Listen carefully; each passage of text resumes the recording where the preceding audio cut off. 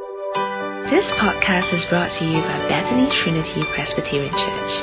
Thanks for listening. Now let's begin this time by asking God to help us as we engage on these two very interesting chapters from Isaiah. Would you pray with me? Oh dear Father, we thank you for your word that always speaks truth and life to us. Father, even as we had a busy week, as we arrive here, Father, we pray that your Holy Spirit will calm us down to engage our minds and our hearts and our will. Father, we know that your word that goes forth never returns empty. So we pray, God, that you bring us back fully into your word. And even as we leave this place, that God will be filled with your strength. Pray all this in Jesus' name. Amen. Now, from young, I've never really liked public speaking. If you're an extrovert, perhaps you like it, but I'm not. And I hated public speaking. I would avoid it like a plague. But for some reason, during my first year in junior college, I was tasked to lead the chapel service of our school, to lead the singing for 1,000 over people. Most of them are not Christians. Well, I was there and I led the songs. I fumbled on my words even though I repeated it like 100 times at home. Anyway, when it was over, I remember right after that first chapel, I said, finally I could quietly slip back into my obscurity, into my science lecture theatre with no one to bother me. When suddenly there was this really loud voice shouting from behind the lecture theatre saying, "Hey, holy man!" And suddenly the whole theatre burst into laughter. I looked around behind and I saw the familiar face of our rugby champ. He's one head taller than the rest. He was greatly feared. And in his time, we won the rugby champion. Anyway, as I looked at him and I thought to myself, it became a moment of truth for me, where I had to ask myself, would I want to stand on the stage again to lead people to sing praises to God when they may not want to? Would I praise God because of who He is? Or will I respond because of who I am? Now this morning we come to two passages in the book of Isaiah that sings praises to God. Isaiah begins today's passage as a lone singer praising God for who He is and what God has done. He declares that he will praise God because God has already done wonderful things He promised He would do. Now it was a beautiful praise that comes from recognizing that God is a faithful promise keeper. He always keeps His words from everlasting to everlasting. Isaiah prays that God had promised and He would always fulfill. I wonder if you've ever trusted someone like that. That you trust that he will keep or she will keep the promise. Well, Isaiah says He will always keep His promise, not only because He's willing, but because God is able. You know, when God promised the childless Abraham from long ago that he would have descendants as numerous as the stars in the sky and all nations will be blessed, God kept His words. Now God multiplied the offsprings of Abraham to become a people Egypt would fear in the time of Moses. And how Abraham's descendants would continue to multiply and become a great nation under King David. And then by the time Solomon came to be king, nations come to hear the wisdom that is from God. Now, as Isaiah turned his head back into the future, he could not help but praise God for being a promise keeper. Now, let us not be mistaken at all that Isaiah 25:26 was written in a time of comfort, where everything is good and the birds are chirping and singing. It is not. Because it was written in a time of great turmoil. Just one chapter earlier, it was speaking about the great devastation that will fall on the earth. In chapters to come, in 11 chapters' time, we will be confronted by the great mockery of the king of Assyria who despises Judah and her God. No, but even as Isaiah stood on the tumultuous ground and time, when he looks back into history, he can only declare his praise to God for his faithfulness to his own name. And because God has been faithful all this while, Isaiah trusts that God will be faithful even as he moves ahead into the future. Nothing could get in God's way. Now I remember when I was in Perth, my kids were just born, and we were in this rented home, and behind the rented home was this vast piece of wilderness, I like to call it, 2 basketball court size of dried grass growing in all its weirdness.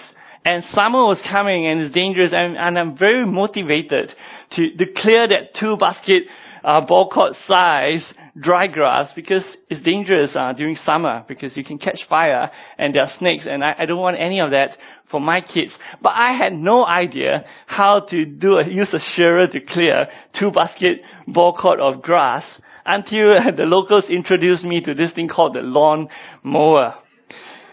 So I borrowed a lawnmower from the church, I put on the gasoline and run the engine.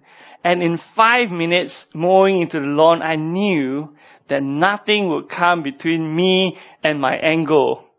Now, as Isaiah looked at the mighty hand of God and how the city of God's enemies become a heap of rubble, he says, he knew that God's plan from long ago would come to pass. Because nothing could come between God and his plans. In fact, strong peoples, he says, will honor God. The cities of the ruthless nations, they will revere, they will fear God.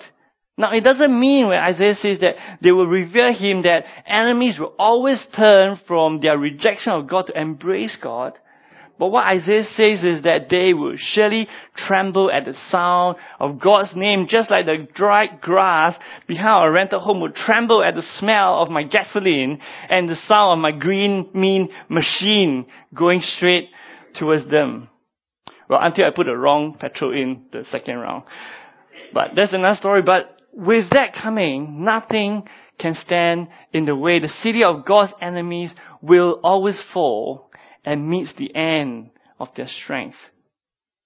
And as the enemies give way, Isaiah says God will show mercy and rescue his people. Those who are frightened by the enemies, he will rescue them. Look at verse 4 with me, would you? Isaiah 25 verse 4. You have been a refuge for the poor, a refuge for the needy in their distress. A shelter from the storm, a shade from the heat. The enemies that had been a threatening force to the poor and to the needy, power that looked like frightening storm and unquenchable heat, dissolves at the arrival of God. They would be silenced by God. Wasn't it God, as Isaiah looked back, that used Gideon and a few small number of men to defeat the Midianites who were uncountable, whose camels are uncountable? Wasn't it God who made the people of Jericho who stood behind the high walls of Jericho tremble as the Israelites walked through the dry Jordan River with their trumpets ready to bring it down? Wasn't it God who used that small, young David to destroy the champion of the Philistines? Now, Isaiah recounts how the battle songs of enemies become totally silenced. And like a raging heat suddenly cooled by the arrival of clouds, so is the might of God, frightening to the enemies, comforting for his people. In our Singapore humid, hot weather here, we can imagine this description by Isaiah. While we may be in vain if you're out in the heat, trying to use a paper fan to blow us, or the electric fan, or even if you blast the aircon at its full volume out in the open, nothing works. But we know what works. Because if God pulls the blind of the clouds over the sun, right away the heat goes down. Right away the raging heat that we fear becomes cool breeze for us. The same goes for Judah when he hears God's rescue and his might coming against the enemies. And so Isaiah, even in times of chaos and threats, when he looks back to see a God whose name is to be praised, He praised him because he is faithful to his promise, he's mighty against the enemies, and he's merciful and caring for his people. Now, dear friends, as we just pause and think for a moment, do we praise God only when we are comfortable in the moment, when there's no threats? Or do we praise God for who he is from everlasting to everlasting? Is it no wonder that in the New Testament, the Apostle Paul repeatedly said to Christians, whether you are young or veteran, he says and he prays that they will be filled with the knowledge of God's will, and they'll grow in the knowledge of God, and so they will be able to grow in their love for God. Now, indeed, a proper knowledge of God will always result in praise. And that's why the Bible so often calls us to grow in our knowledge of God, and so that we can grow in our love for God. Now, as Isaiah turned from looking at God's character through his actions, he now turns and looks ahead into the future, and he finds himself standing on Mount Zion. It's a symbolic place where God reigns as a king.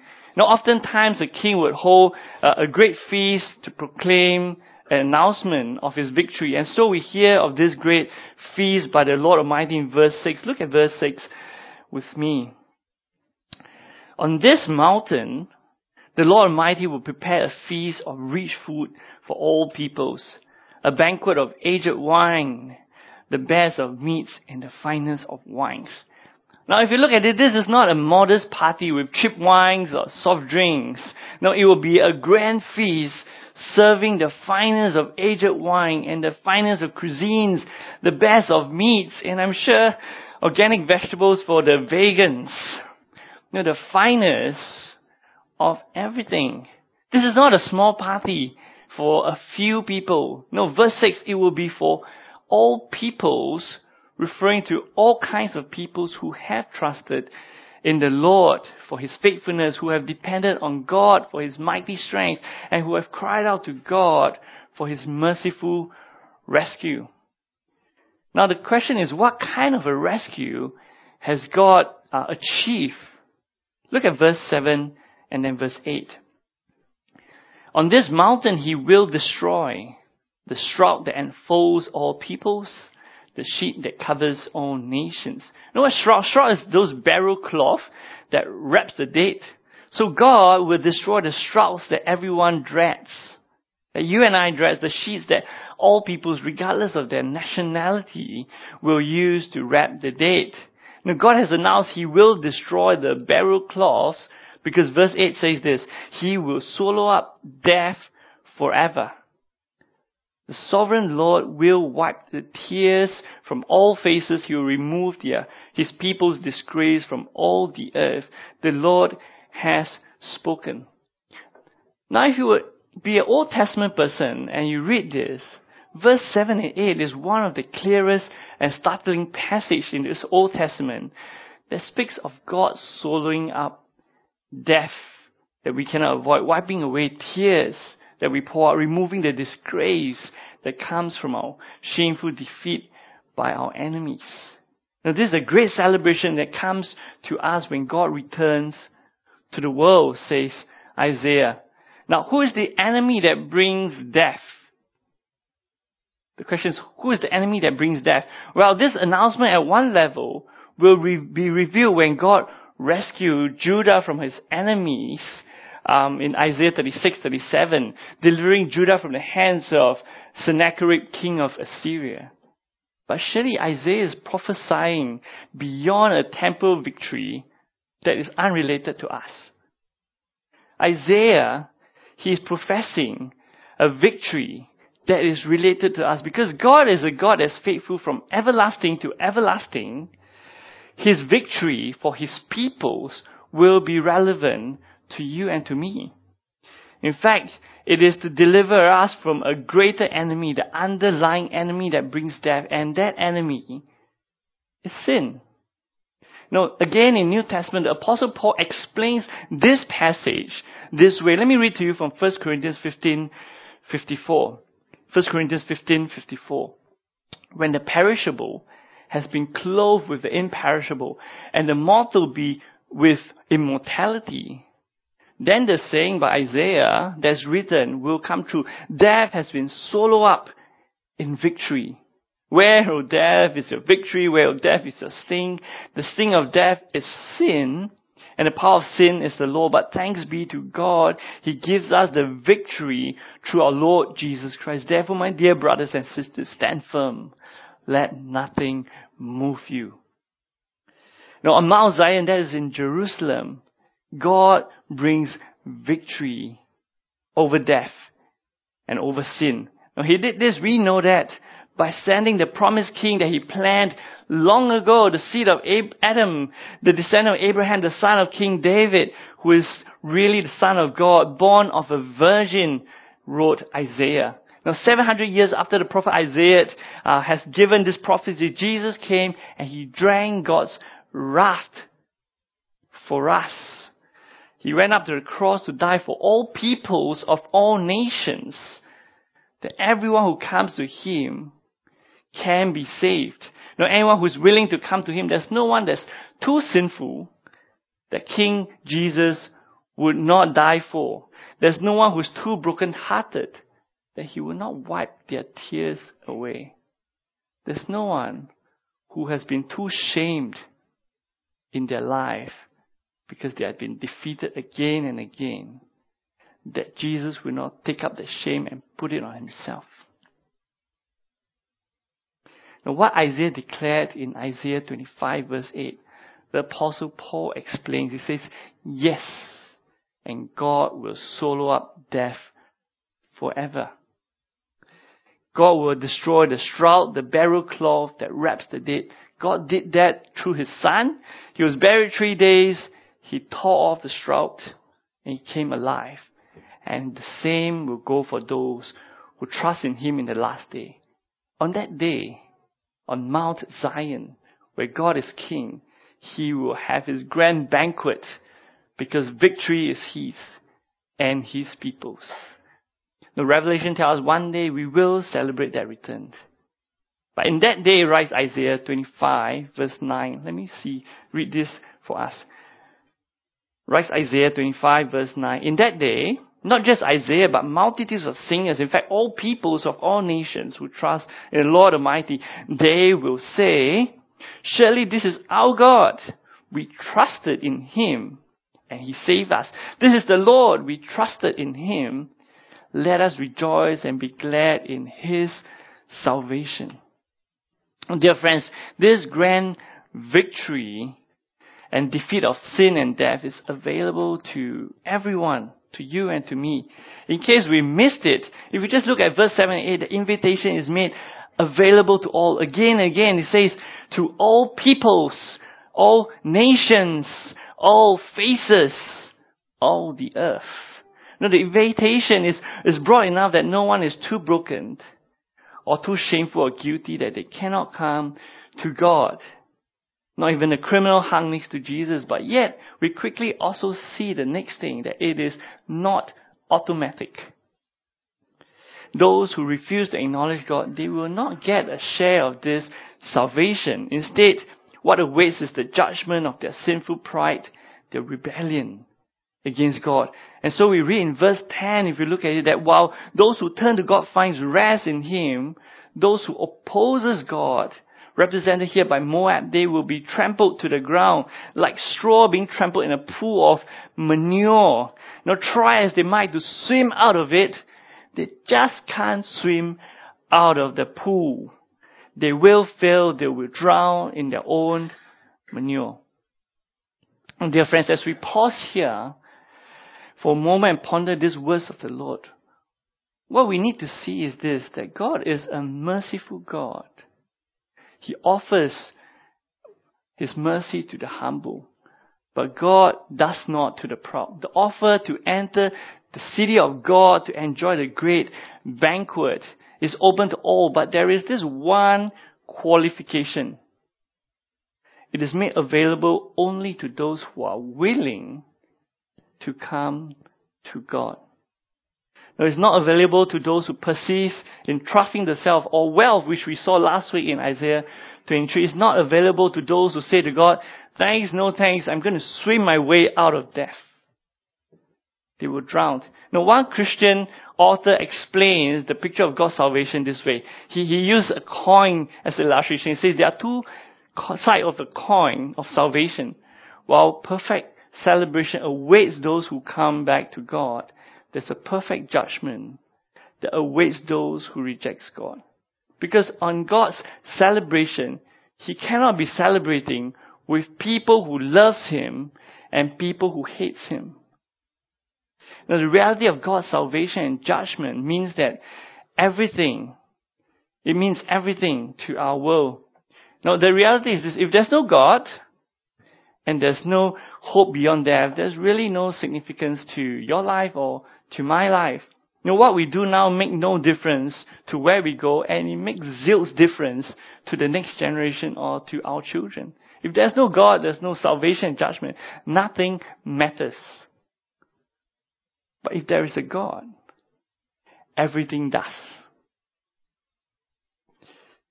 Now, as I look ahead and he prays God, we are likewise called to do the same. Is there death ahead because of our sin? Well, I know that death is ahead for me. How about you? Are there tears from sorrows that overwhelm us?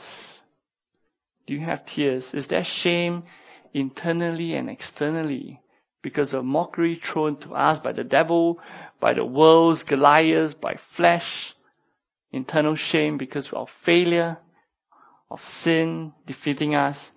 As we look in the future with faith, we can lift our voice to God and praise Him, because one day He will come and have victories over all of this. It matters because nothing we've done in the past that God cannot forgive. And the failures that we trip ahead as we hold on to Him, looking to Him, that He cannot claim on the cross for us.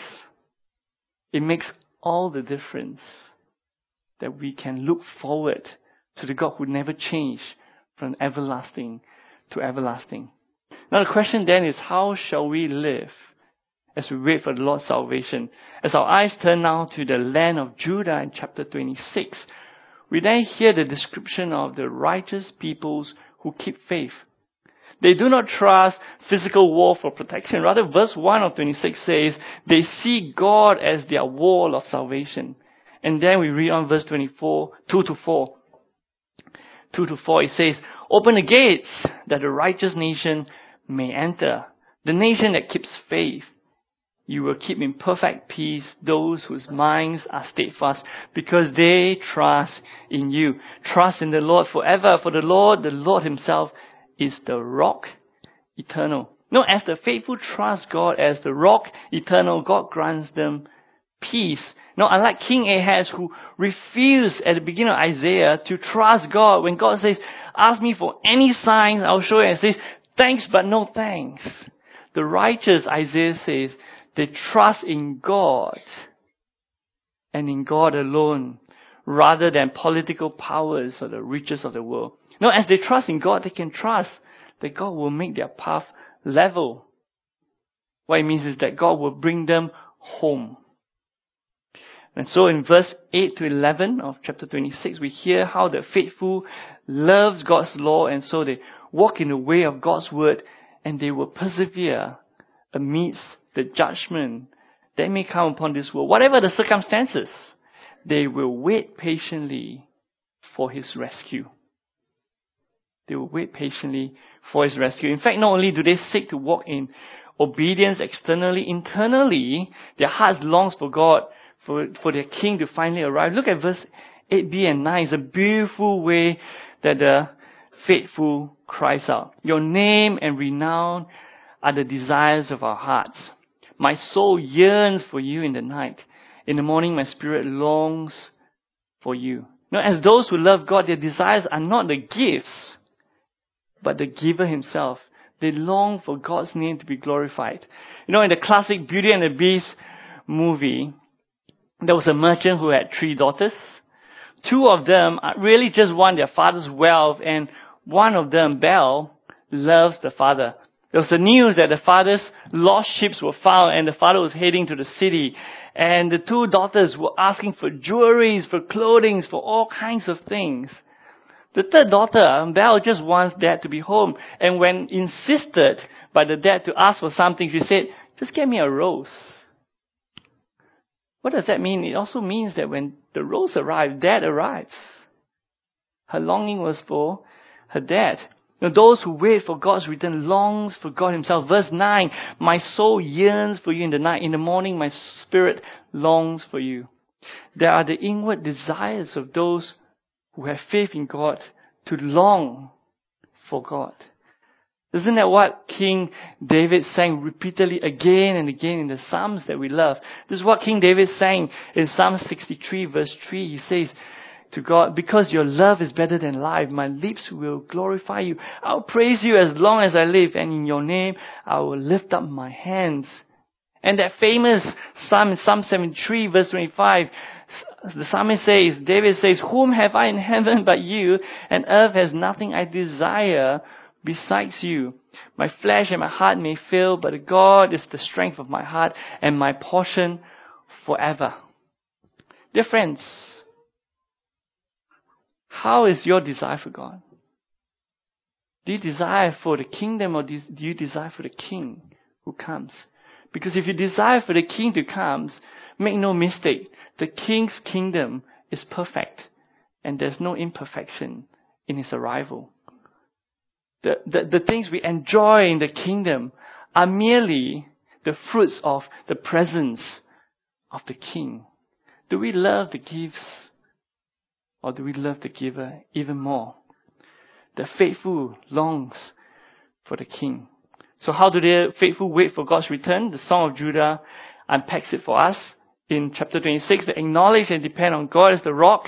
They walk in obedience, even persevere in trials as they wait for him. And they long for God because he's faithful, mighty, and caring. And they know that all this even in times of turmoil and troubles, because they can always look back and see God never changes and his goodness never fails. So look at verse 12 to 13. As they look back to their history past now, verse 12 says this, Lord, you establish peace for us. All that we have accomplished, you have done for us. Lord our God, other lords besides you have ruled over us, but your name alone do we honor. The people of Israel knew other lords who have ruled over them. They knew lords. Pharaoh was the lords who ruled over them for years and years.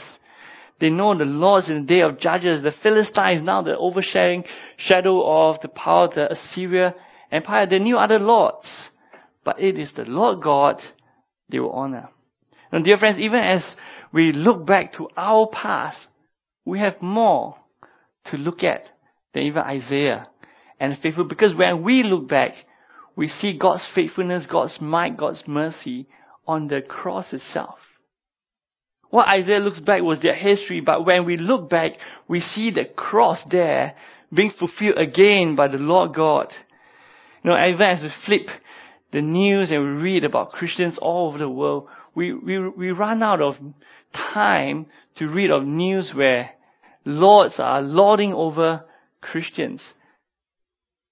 Just last week, I was taking a look at this. We read of Christians being seized by police while teaching pastors in Nepal. It matters to me because I've got a good friend in Nepal. His wife is delivering this week.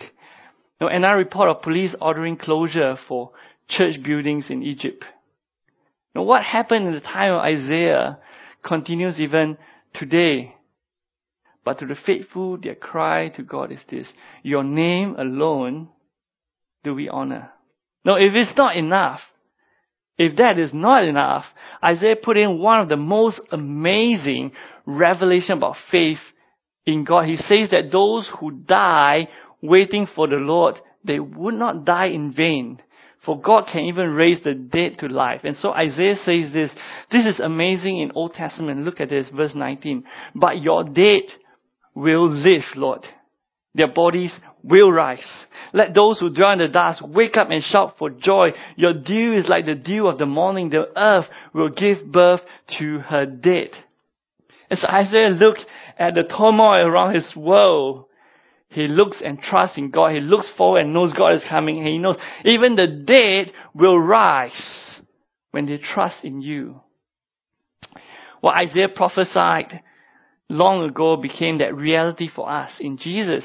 700 years after Jesus, there's another prophet. His name was John the Baptist. He was in prison because he was preaching about God and repentance. He heard about Jesus, who's his cousin. He sent his disciples, go and ask Jesus who he is. And this is what Jesus says, Luke 7:22. Jesus replied to the messengers, go back and report to John what you have seen and heard. The blind receive sight, the lame walk, those who have leprosy are cleansed, the deaf hear, the dead are raised, and the good news is proclaimed to the poor. And later Jesus said to a woman by the name Martha who was grieving over the death of her brother Lazarus, and this is what Jesus said, and we say that at every funeral. John 11:25. Jesus said to her, I am the resurrection and the life. The one who believes in me will live even though they die. And whoever lives by believing in me will never die. Do you believe this? Jesus said to Martha, do you believe this? And we say the same at every funeral, Christian funeral. Do you believe this? You know what? If Isaiah was there, and those who are faithful in Isaiah 25:26 were there, they will say, yes, Lord, we believe it. Isaiah said, and that is what I've always been prophesying. Now, dear friends, we too are living in a time of waiting. We're waiting for the day of salvation or judgment. Some people are waiting for death. But will we, like Isaiah, will we, like the faithful, hold fast to God's character and praise God? Will we hold on to His promise to destroy death? Will we hold fast to God's promise of resurrection when life throws that spanner at you and at me? Will we have faith today to worship only God when we are tempted to worship the lords of this world, be it political, be it financial, be it cultural, be it relational, be it powers that compete for loyalty, be it that voice that laughs at you when you try to praise your God? Isaiah writes in a time of turmoil, for the reality is this, that waiting faithfully for God is never a bed of roses. It is a lie. If someone tells you waiting for God is easy, it is not easy, because as long as God's judgment has not come, the enemies are giving their best shot until they run out of time. It is never easy to wait and praise God. But will we praise God? Will we be those who are faithful? A day will come when all who are guilty before God will be destroyed. And this is how Isaiah 26 ends. I want to end off by looking at these last two verses for us. Isaiah 26 verse 20 and 21. Go, my people, enter your rooms and shut the doors behind you. Hide yourselves for a little while until His wrath has passed by. See, the Lord is coming out of His dwelling to punish the people of the earth for their sins. The earth will disclose the blood shed on it. The earth will conceal its slain no longer. This is actually a familiar picture, because like the days of Exodus, when the angel of death passes the doors of the Israelite and into the land of Egypt, death comes in. And here Isaiah says, a day will come again, but this time around, God is the one who's going to pass through. And death will come on all who are sinful in this world. Only those who hide behind the wooden frame of God, those who hide behind the wooden frame that's splattered with blood, that say it has been paid for, that death will pass by. Isaiah says, hide for a little while. Hide for a little while. Because when death passes, because it has been paid for you, you will come and you will celebrate in the kingdom of God on Mount Zion. Now, dear friends, we are living in a time with all kinds of issues. You and I, we live different experiences. We have different issues and challenges today. Some of you, some of us may face challenges or struggles that are difficult and trying. And perhaps there will be more challenges, even threats and mockeries ahead, that if we know, that we'll be frightened to death now. More may come. But what would frighten us in the future? Would we look at Christ and say, regardless, I will still praise Him, who never changed, who has promised a future, and His lawnmower will ride through the world in its time. We just follow behind and keep trusting Him. Will we praise Him in all circumstances? Will we praise Him for His faithfulness, His might, His care, His mercy for us? I'm not sure about your circumstances, where you're at. But however difficult it is, will you be willing to praise Him? Because here's the thing, and let me close this way, that those who can praise God today, regardless of our situation, we are really revealing that we are trusting in God. We praise God with me as we pray.